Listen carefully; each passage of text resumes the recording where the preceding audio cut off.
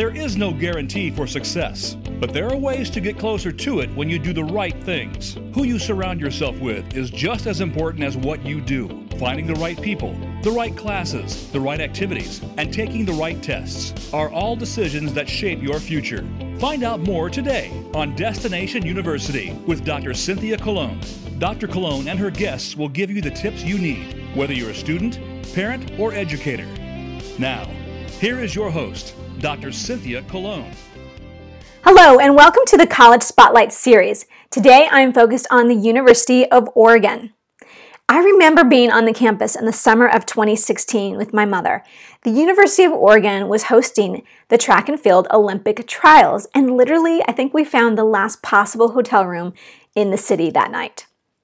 With 18 varsity teams, the Oregon Ducks are best known for football and their track and field programs. And let me give you one little clue. This tiny little company known as Nike, well, that little idea came from a University of Oregon alum. Grab your pen and paper, your beverage of choice, and you just might need your running shoes today.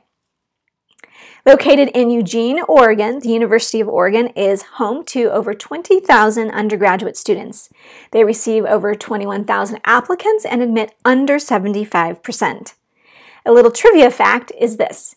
The film National Lampoon's Animal House was filmed on the university campus and the surrounding area.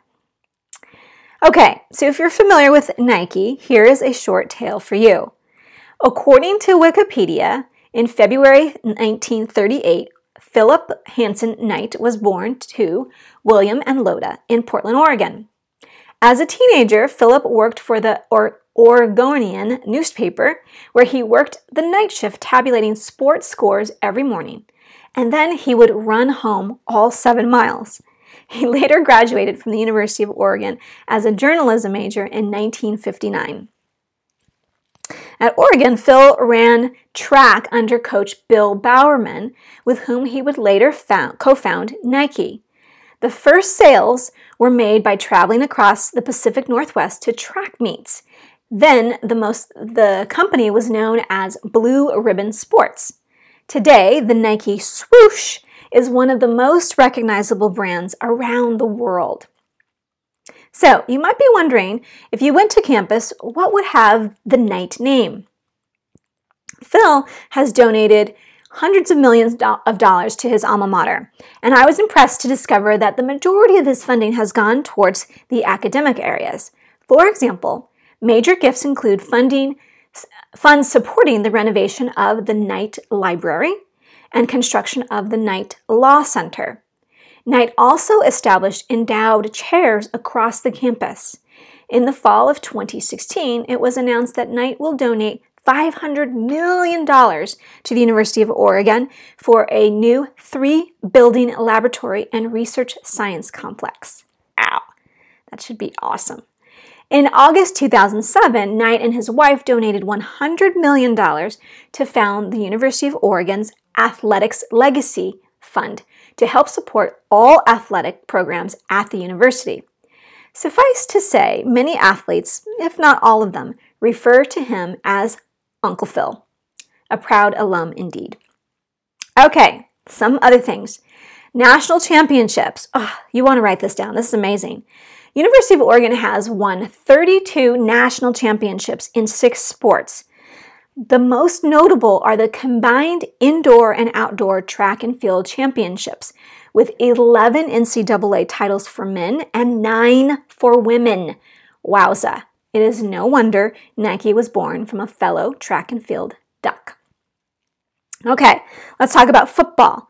The Ducks are easily spotted on the football fields in the fall as they wear a different football uniform nearly every week. I must admit, I don't know whether I love this or I'm kind of annoyed, but either way, I'm always interested to see what they're going to wear next. I love the green jerseys myself. Most recently, the Ducks played in the national championship game for the 2014-15 football season. In the fall of 2014, Oregon won a school record of 13 games and saw junior quarterback Marcus Mariota win the school's first Heisman Trophy. That year, the Ducks made the first ever college football playoffs and beat the defending champion Florida State Seminoles 59-20 in the Rose Bowl, which was the semifinal round. The loss to Oregon ended the Seminoles' 29-game win streak and moved the Ducks to the final game. They made the first ever national championship game where they lost 42-20 to Ohio State. And that, my friends, is the story of University of Oregon. Thank you for tuning in today. Please hit like and share this video with others. I want to give a huge shout out to Amy Beamer, an Oregon alumna and one of my favorite students of all time.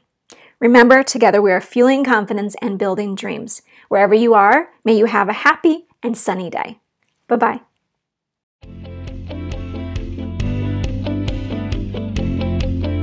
Thank you so much for listening this week to Destination University. Be sure to join Dr. Cynthia Colon again and get one step closer to your success.